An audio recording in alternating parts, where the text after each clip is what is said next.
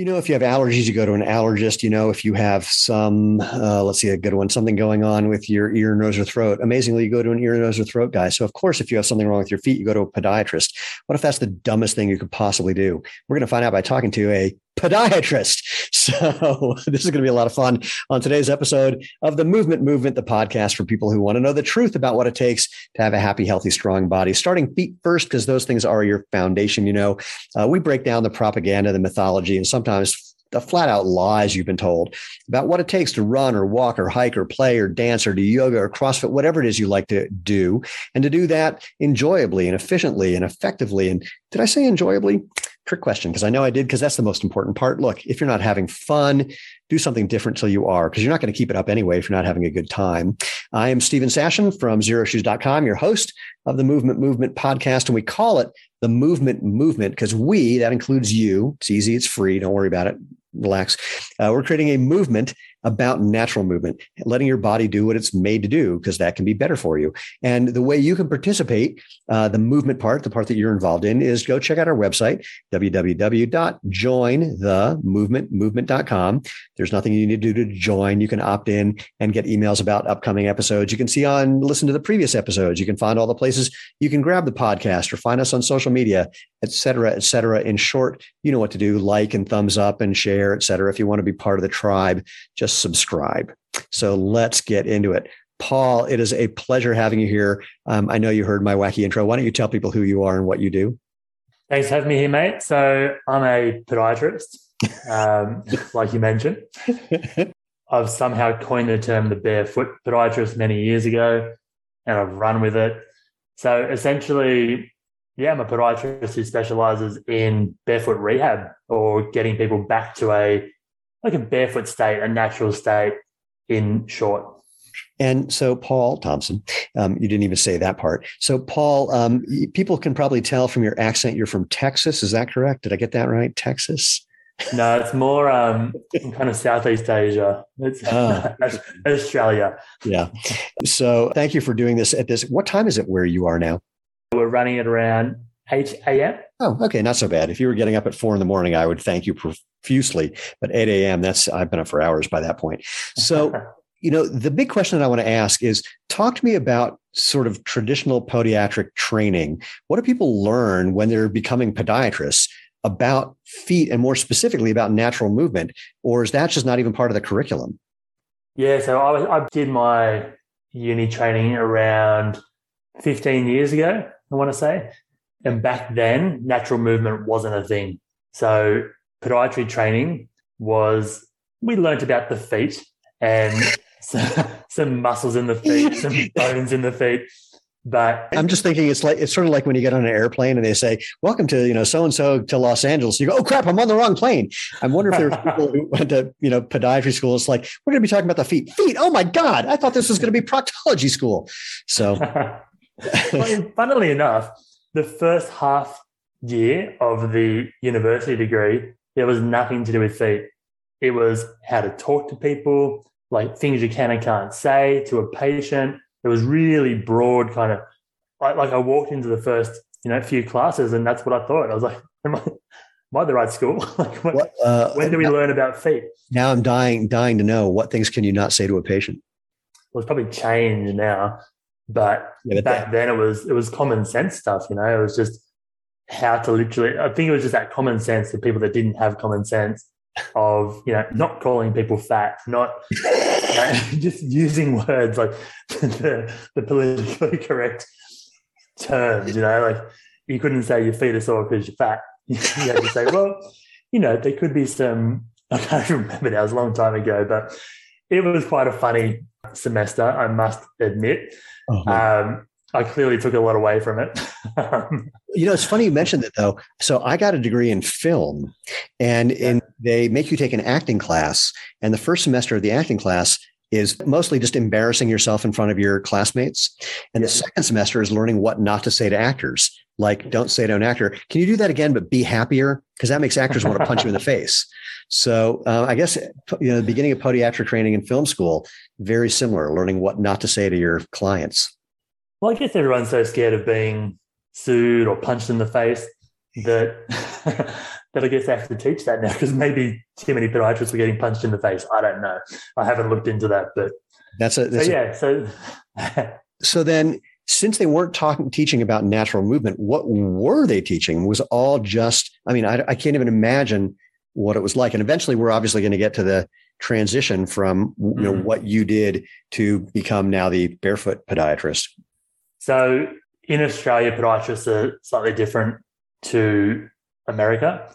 We're not surgeons. In America, we're more like physical therapists, or allied health is our terminology here. So podiatry school has two main kind of branches. There's the general kind of podiatry, like skin, nail kind of conditions that we treat, in your own toenails, or the gunky stuff that people grow on their skin. So that's kind of a big part of it. And then we do biomechanics. Now, biomechanics is kind of the movement side of podiatry, which is, why most podiatrists probably get into podiatry, wanting to be a sports podiatrist and do all the cool things you think is going to come along with that, with sporting teams and the likes. Now, biomechanics training, it was cool. We learned a lot about, we're really well trained actually in biomechanics and how the body moves, and, how muscles work with joints and tendons. And we kind of learn all that stuff, but all roads lead to an orthotic. So we did one, maybe two, could be wrong, but there was no more than two classes on exercises. And the lady who ran the exercise component, like magician, she's magic. She knew her stuff. And at the time, a lot of my peers, we kind of didn't take what she was saying seriously, because a lot of the other academics in the degree kind of almost put it down a bit, not bad mouthing her, but almost like, well, it's good to know some of that stuff, but really, here's the devices you're going to be using to fix people. So it was kind of almost shoved to the side a lot. And it wasn't until years later that I actually reached out to her again and went, wow, thank you. Some of that stuff's actually clicked, and I'm now down this rabbit hole, and kind of pretty much doing what you were telling us to do back then full time. What was her response? Because I could imagine one of two. I can imagine one would be, wow, because I was aware that, people were completely dismissing what I was saying, but I knew that, maybe one day, it's sort of like I talked to Phil Maffetone, who don't know, he's a very well-known running coach, distance coach, and he's been talking about minimalist footwear and barefoot running since the 80s. And when I became friendly with him 10, 12 years ago, I said, do you feel like vindicated that people have caught up to you, or mad that it took this long? He goes, that one.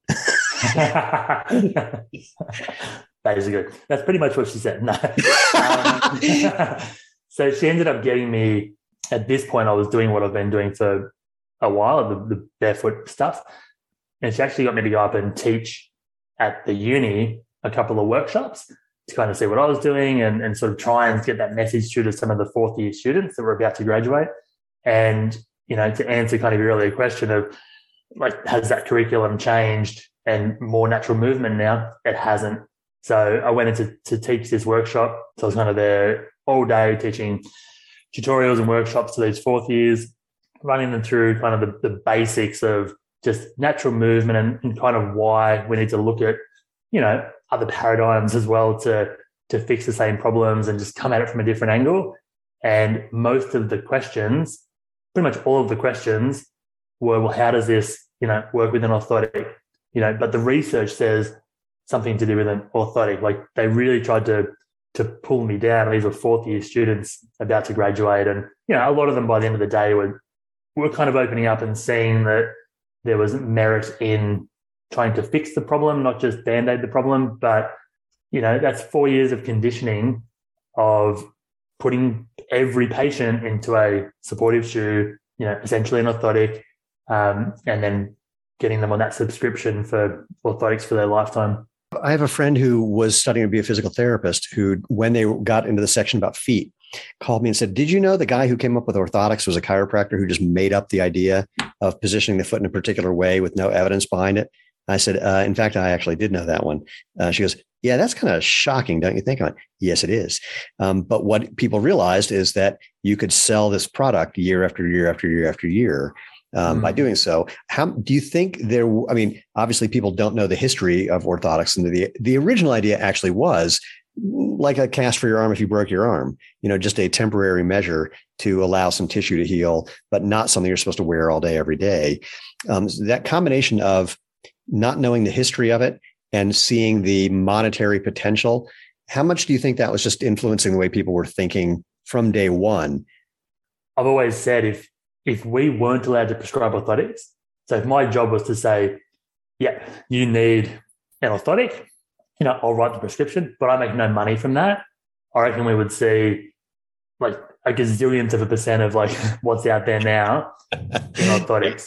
It's almost like it's become an industry. And unfortunately, that's the world.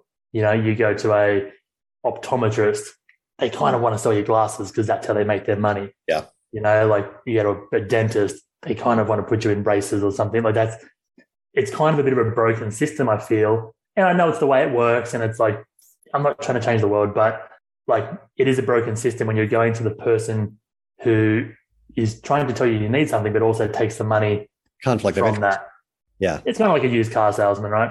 They're going to tell you it's what you need, that car, and take the money, even though they know when you drive up the road, it's going to break down. Like there is a conflict of interest. Let's piss people off. So I like have we not already? Yeah, maybe. I like that you brought up the glasses analogy because when I found out that I needed glasses, which I'm not wearing because I'm fine at computer distance, I had a friend who was an optometrist or an ophthalmologist. I can't remember which. Doesn't matter. Anyway, and so I needed a pair of glasses, and I said, "Can you, get me a deal on these frames that I'm looking for?" He goes, "Oh yeah, absolutely. Call my office and just tell them that I sent you and just to give you our price." And so these frames I was looking at retail $500. Guess what his cost was, and there's still profit built into that. Guess what his cost was on a $500 pair of glasses? $250? $70. Oh, yeah. So let's piss people off on the orthotic side. So the average orthotic costs X, and what is it? Or it's sold to the patient for X. What's a practitioner charge or getting? So it's changing a lot currently, supposedly because of all the shortages in people and supplies and things. But it depends where you are. In a normal world. So roughly, let's say a cheap pair of orthotics in more rural. Well, let's go to Sydney. So in Sydney, prices up there, you're looking at around $800 for a pair of orthotics in Sydney. Oh my God. Okay. Or regional, maybe closer to, $500-$600.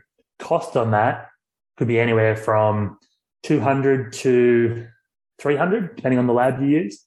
Wow. And even that, I mean, I literally can't imagine how much money the lab is making. Well, the lab would be killing it. Well, like the materials aren't absurd. Orthotics are, so here's the other thing, right? With orthotics, it just drives me nuts. Old school orthotics, yes, I could see value in paying $500 for an orthotic.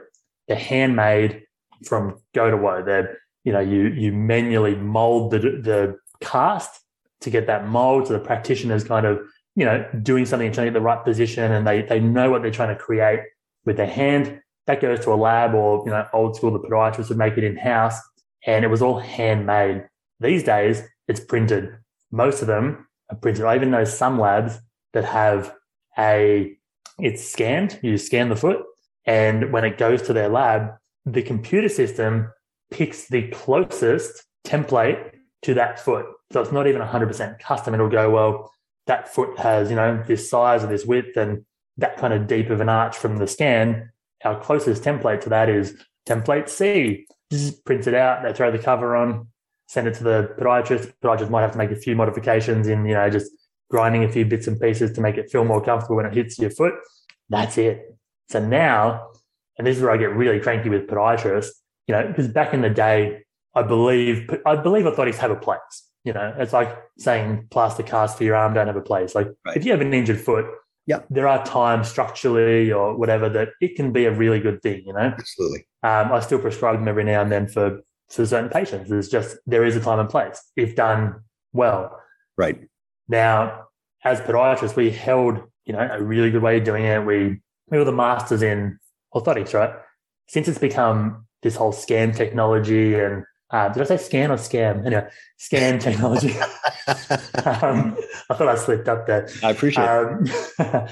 Since we started scanning the foot, it's now opened the door to every man and their dog are trying to sell orthotics. Right. I know a physio up north of us here advertises that, why go to a podiatrist? You can get this all in-house, one-stop shop, and we use the same technology and orthotics that your local podiatrist does. And he's not lying.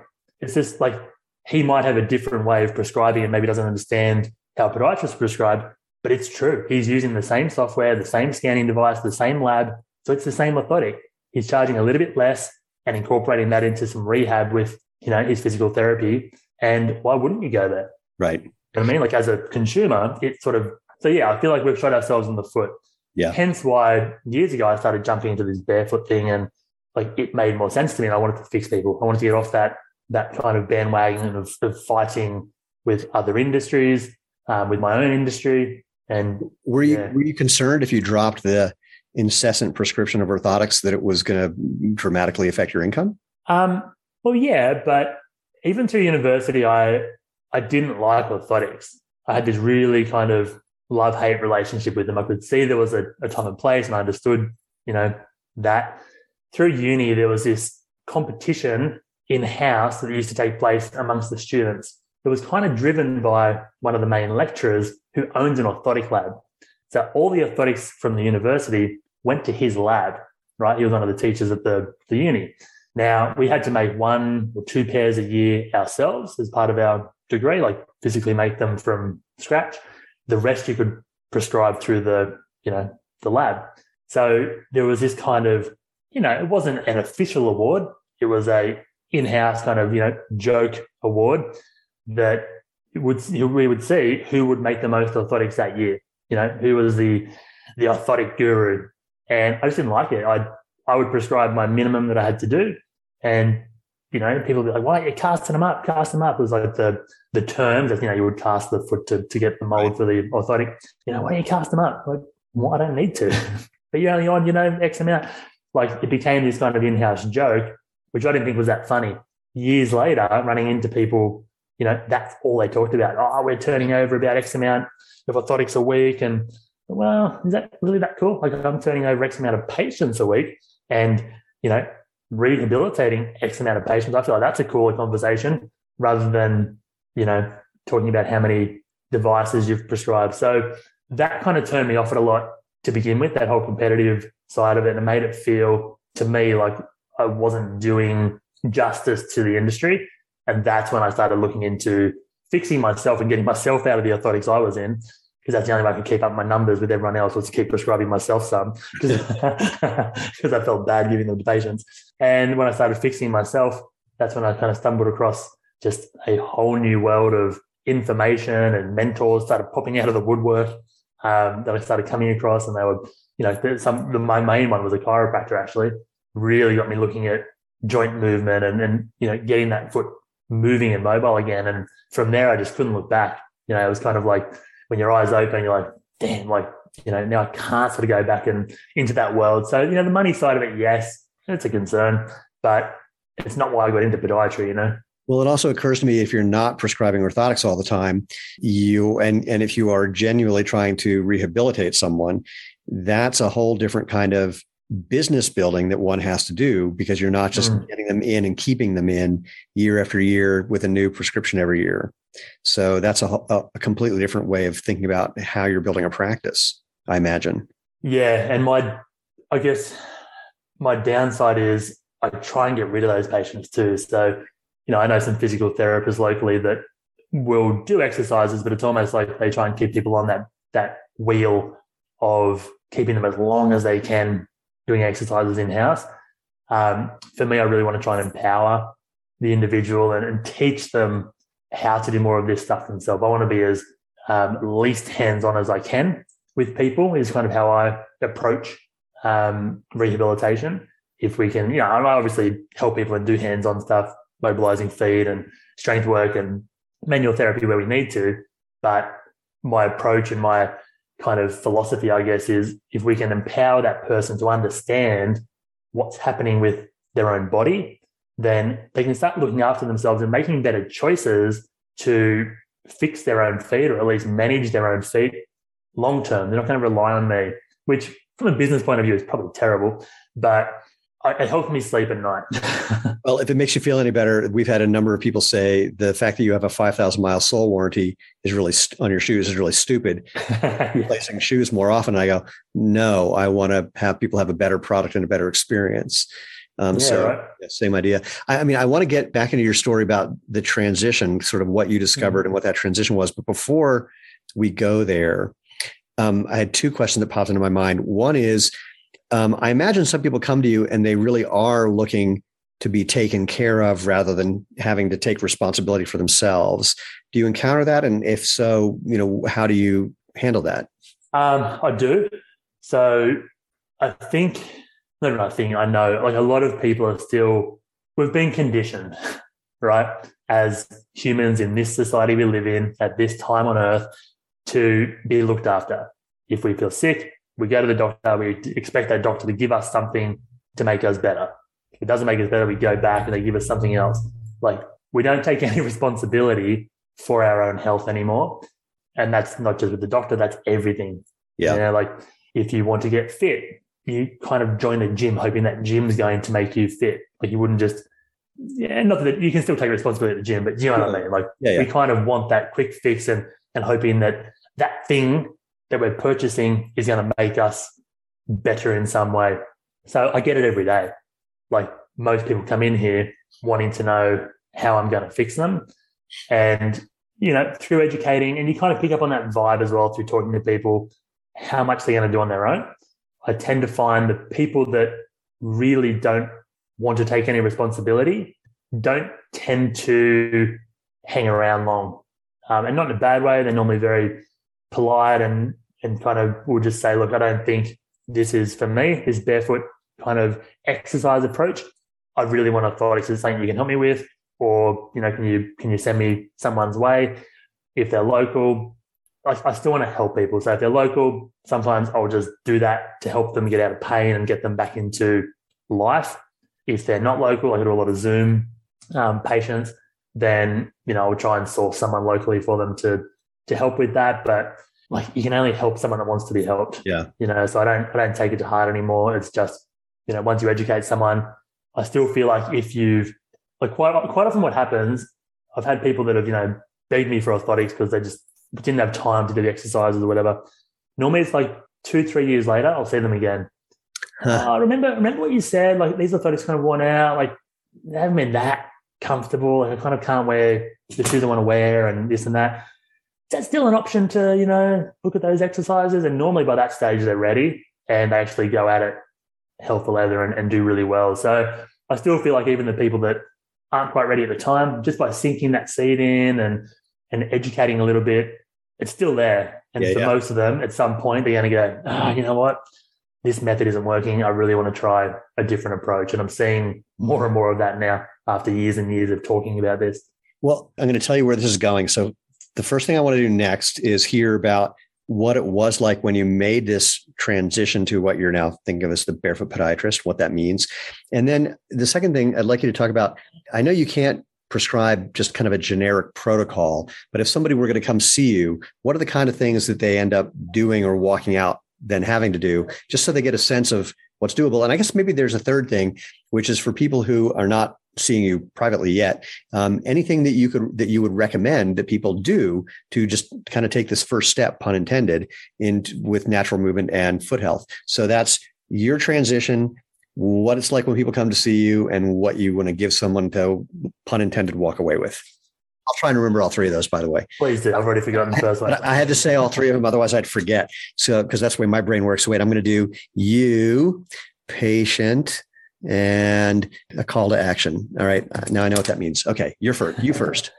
So with the transition from, you mean just like, how has that looked? Yeah, no, like what happened, what did you do? What was the thing that was that kind of revelatory? I mean, like for Irene Davis, who we've talked with on the podcast and talked about, who was teaching people how to make orthotics. She was at the University of Delaware and then suddenly realized Wait, when people come in to see us as physical therapists, we want them to move as much as possible, pain free, but then we're immobilizing their foot. What? That doesn't make sense. And that led her to start investigating, and that led her to becoming the number one researcher on minimalist footwear in the world. What was, I guess the easiest way to put it is, what's your version of that story? So for me, I had been in orthotics, like I said, for years and years. I had a ACL torn years ago through a snowboarding thing that happened. Let's not talk about that. It's still a bit raw. Because I tried snowboarding when there was no snow, and that didn't work out very well. Yeah. So I had a knee issue, constant issues with my Achilles and my plantar fascia forever, almost since a kid. I was in orthotics as a kid, then went years without them as a podiatrist, started back down that road, had shoe reps in every other week, giving us shoes. That's what they do to try and get us to sell their shoes, which is fine. But I tried everything and I was always in pain. I was never comfortable. And it wasn't until my eldest son had been born and we're over in Hawaii. I was walking on the beach with him, him in my arm, and I just started getting that pain in my foot again. I was just like, oh. And I remember just sort of looking at him. Here I am in one of the most beautiful spots in the world, with this brand new little baby, thinking I'm going to be this great dad that's going to be chasing this kid in a few years. And here I was with a sore heel as a podiatrist, which is kind of like, really?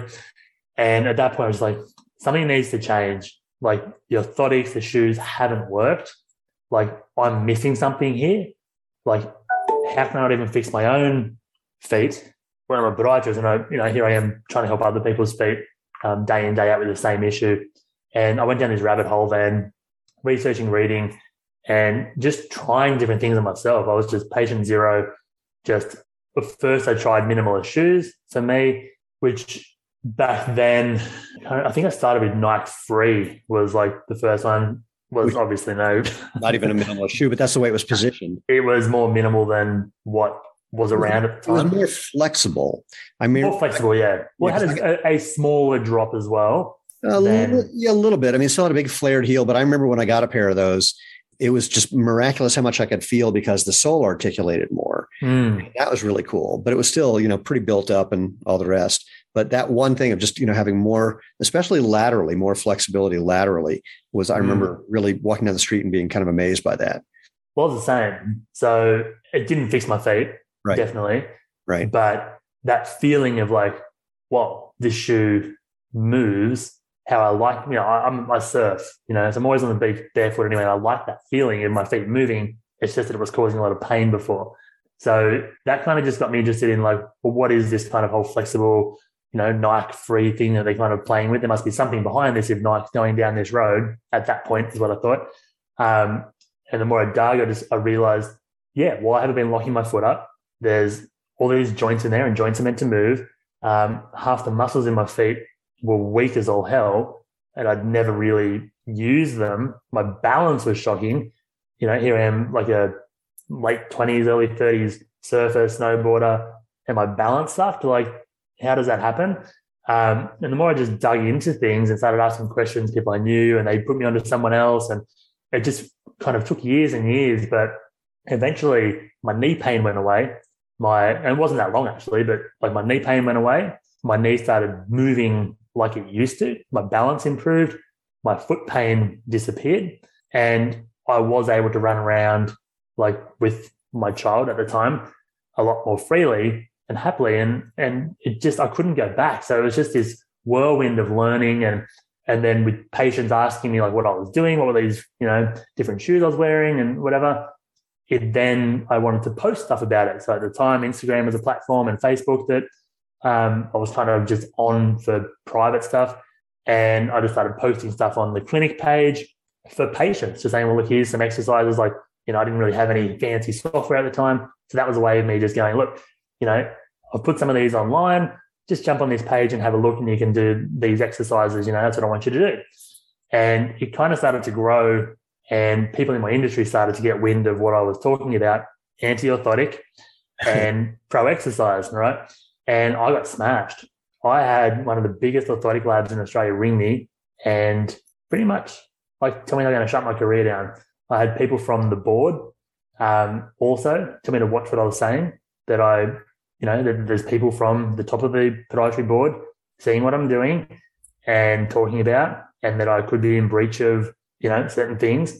And at that point, I was kind of remember going home to my wife just going, I'm getting smashed. I was getting really worried, here I am with my little business, and it's not that big either now, but it's just, I'm little kind of, me and my little band, we're just doing our thing. And I was just posting some stuff that I believed in. It was nothing too out there. And here I am getting pumped. And I thought at that moment, well, I either, step back and just kind of not put this out there, which I almost did. And then I thought, well, if I'm pissing people off, but they shouldn't be worried about me. Who am I? I was no one. I am no one. I'm a little podiatrist here with no followers. What are they worried about? And then just got my back up and I went harder and posted more and started speaking more publicly, public speaking at events. And eventually a lot of the naysayers kind of just, fell off. But this kind of tribe started to follow, and it's kind of grown to where it is now, to the point that I did get to speak at the uni. I've spoken at lots of different events, with the most being around 700 people at this wellness event down in Melbourne a few years ago. So I'm glad I took that plunge. And, as much as people didn't want me to put this information out there, it felt right. And it felt like I needed to do so. And that's how it grew. And now that's what I do. I love it. And so when someone comes to see you, this is the second part, what's that experience like? What do you do to kind of evaluate what's going on? What's the conversation like about the introduction about natural movement and exercise and strength, rather than getting posted with an orthotic? So I get two types of patients generally, either people that know what I'm about and are already all for it. Yeah. They've seen it online. A lot of those people have already bounced around, multiple podiatrists, physical therapists, potentially chiropractors. They've had a lot of different treatments, and that used to scare me. They're they've tried everything. What am I going to do? What else? What can I possibly do? Or I get people that just have no idea. They're here because they've got a sore foot and they go to the podiatrist. And I find they're actually harder, because you need to educate and really explain more about what's going on. The people that somewhat get it and have tried everything, they're ready. They want that fix. Yeah. Now, often when people come in with pain, they're kind of surprised when I'm not that interested in the pain. They'll want to talk about the pain for forever. I'm well, that's cool. We can give that a name if you want, but I want to see how you're moving. So we do a full functional assessment. I want to see how that person's moving, what their foot is doing with the rest of their body, how their hips are moving, just lots of different movements, stepping up, stepping down, squatting, lunging, single leg, partial squats, lots of different movements depending on their age and ability. But I want to see as many movements as I can to work out where the breakdown or where the dysfunction is in these movement patterns. Now, what I've found is a lot of these injuries I see that are chronic, they're not because you've done something silly and injured it. You've tripped down a gutter, you've sprained your ankle. Right. That's a different sort of treatment, right? These ones that are these foot pains, these knee pains, these back pains, hip pains that have been there for years and nothing seems to work, that's biomechanics. That's the way you're moving and loading that tissue incorrectly, and it gets sore, it gets burnt out and sore. So I assess how people move, and then generally once I've done all that, it starts to make sense to them when I start saying things like, your foot's doing this, your hip's not doing this when you're walking, which is loading this tissue that is now the breaking point, which is why you've got pain. But I can sit here and treat your pain all day like you've had for the last, 6, 12 months at other places. We're not going to get anywhere. We need to change how you move. And that normally clicks, and they kind of get that and can see, it's common sense once you see it. And from there, we'll either do manual therapy to work on some of the pain, because if they're in pain, it can be hard to sometimes fix movement anyway. But a lot of the stuff I do is exercise-based, but it's neuromuscular exercise-based. So not so much strengthening or flexibility, even though there is some of that in there. It's more drills to try and get the brain to use those patterns again. So you're kind of getting, it's like if you have a really strong bicep, but your hand doesn't work, you're not picking anything up. So it's getting that hand and that arm to actually work together again, get your brain to know when to grip, when to let go, so that you can actually pick up a bag or whatever.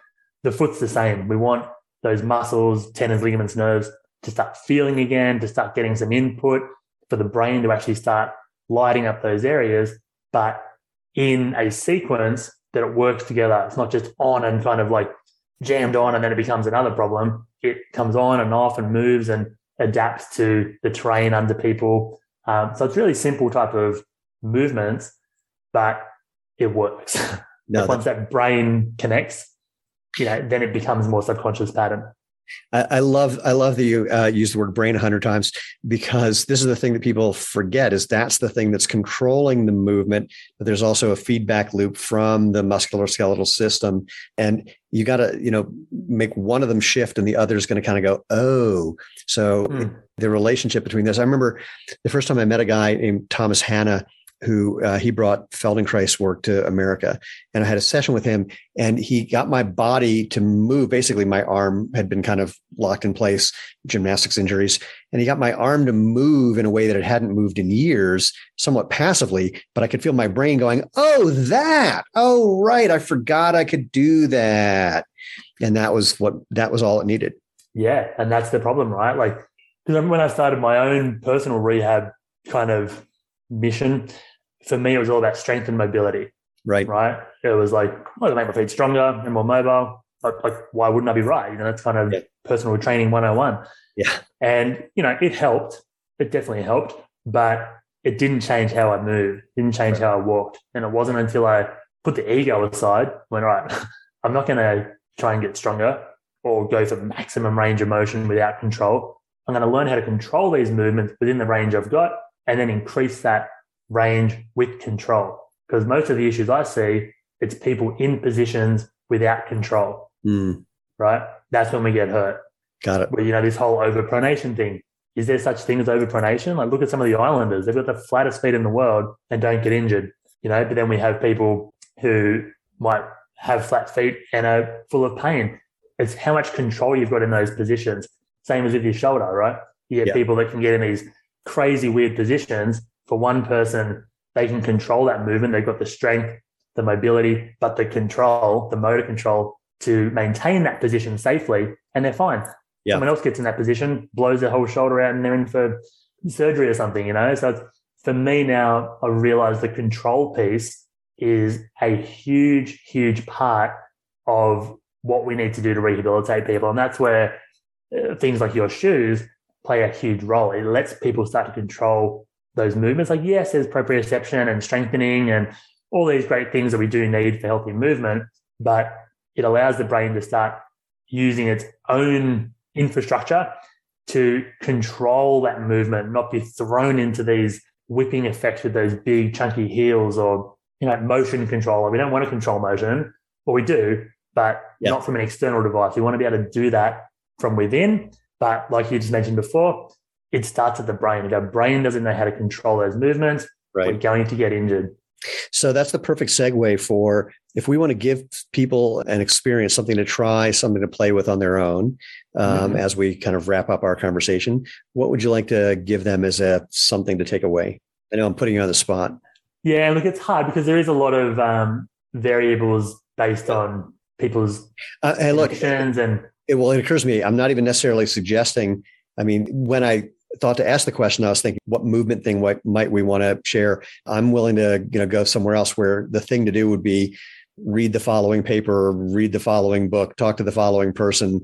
Wherever you can think to go for what a next step might be for someone.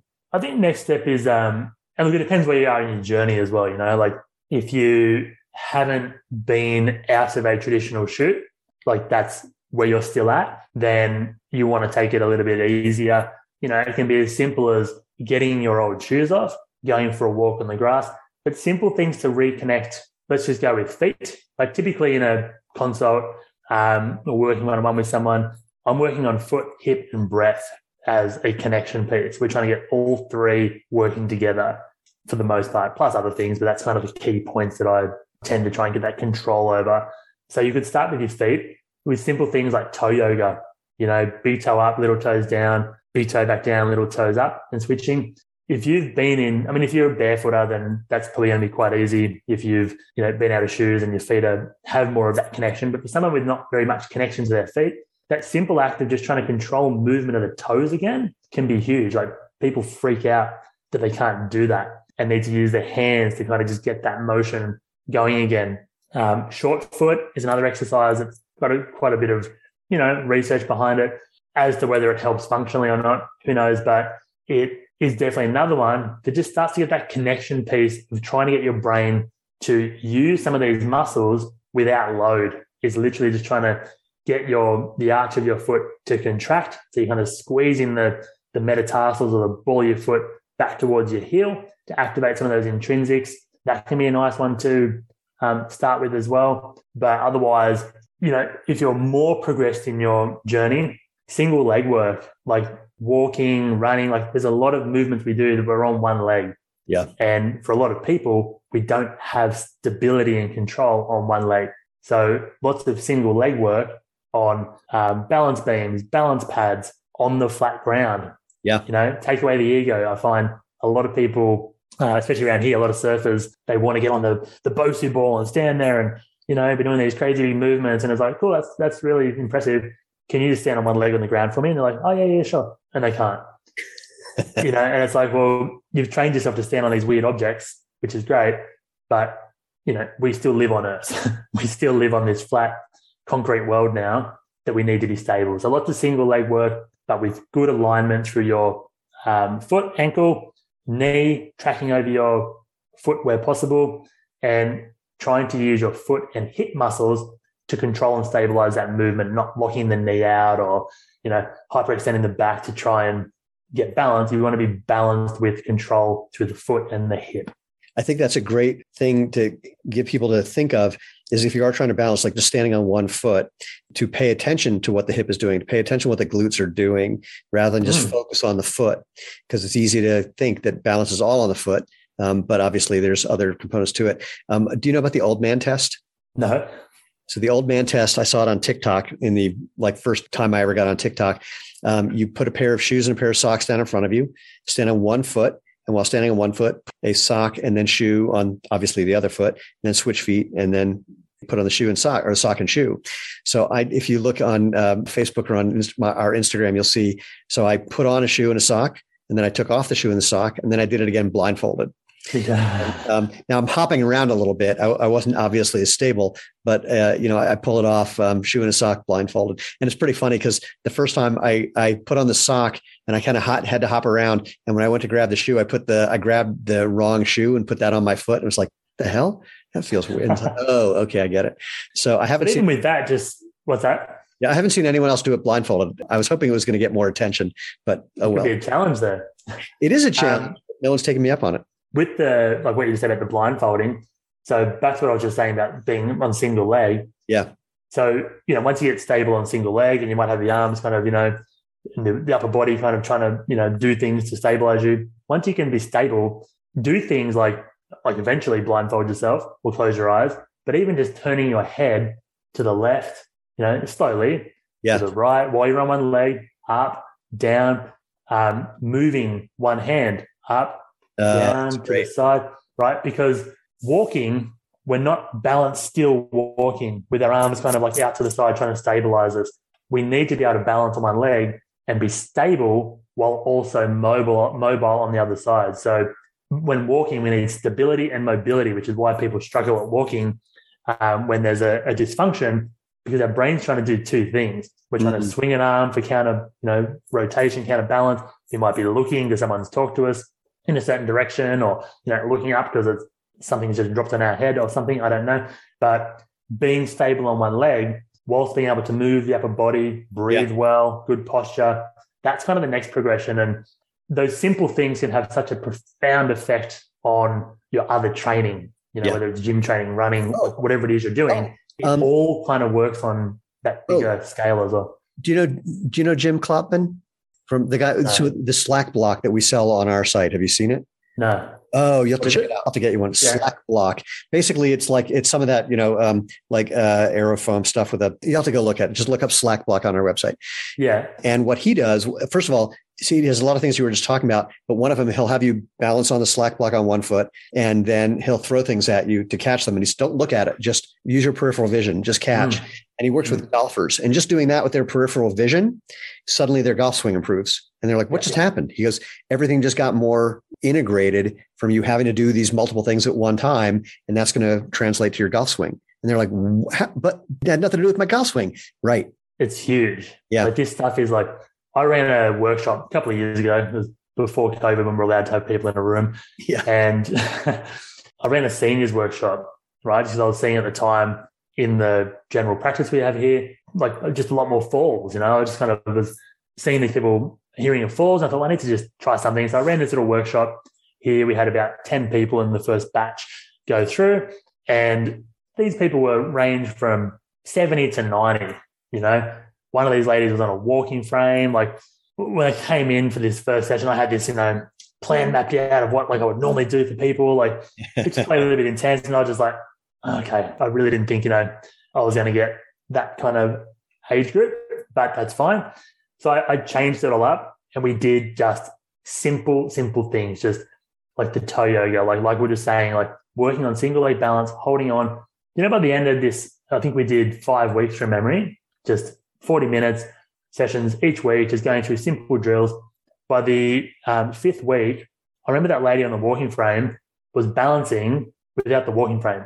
She did a lap up and down my clinic without the walking frame and was like, I was like, keep using it. Like, I don't want you to come back in and, you know, like, but it was insane. It blew me away by just what you're talking about. We were just doing things like, you know, they had to stand on my leg and just reach, and they were passing the ball back and forward to each other like a tennis ball. Simple things like that. It was fun as well. Like you mentioned at the start, it needs to be fun. And it just blew me away how it changed a lot of these people's gait. It's a huge one, and very misunderstood. I mean, I'm always amazed when I see some elderly person who has balance issues and a doctor recommends a thicker shoe. It's like, oh, you need more motion control. No. That's a whole thing. Well, I know that you got to go. I've used your time. I really appreciate it. How can people find out more about you and what you're doing and get in touch with you? So social media, it's the Barefoot Podiatrist. That's on Instagram and Facebook. Otherwise, my website is thebarefootmovement.com.au. .com.au. Keep that .au. .au. Yes, and not just the .com. Well, Paul, this has been a total pleasure. I'm looking forward to when people are traveling around the world more and we get to see each other live and in person, where you'll discover I'm much taller on video than I am in real life. And I'm much shorter. Perfect. It's funny you say that. I have one friend, we've never seen each other in person. We've known each other for 20 years. And it wasn't until like 2 years ago where we both discovered we're the same height. And it was like, oh my God, neither of us ever thought of that. It was like, wow, I pictured you as taller than me. Me too. So perfect. Anyway, well, thank you. And for everyone else, thank you. Once again, head over to not only Paul's site, but if you want to find out more about what's happening with the movement, that's www.jointhemovementmovement.com. You'll find previous episodes, all the places you can find the podcast, all of our social media channels, etc. And if you have any questions or suggestions, anyone you think we should have a conversation with, including people who might think I have my head totally up my butt, and I've been diagnosed with a case of craniorectal reorientation syndrome, I'm happy to have that conversation. Hasn't happened yet, but it'd be super fun if it did. But you can drop me an email, MOVE at jointhemovementmovement.com. But most importantly, just go out and have fun and live life feet first.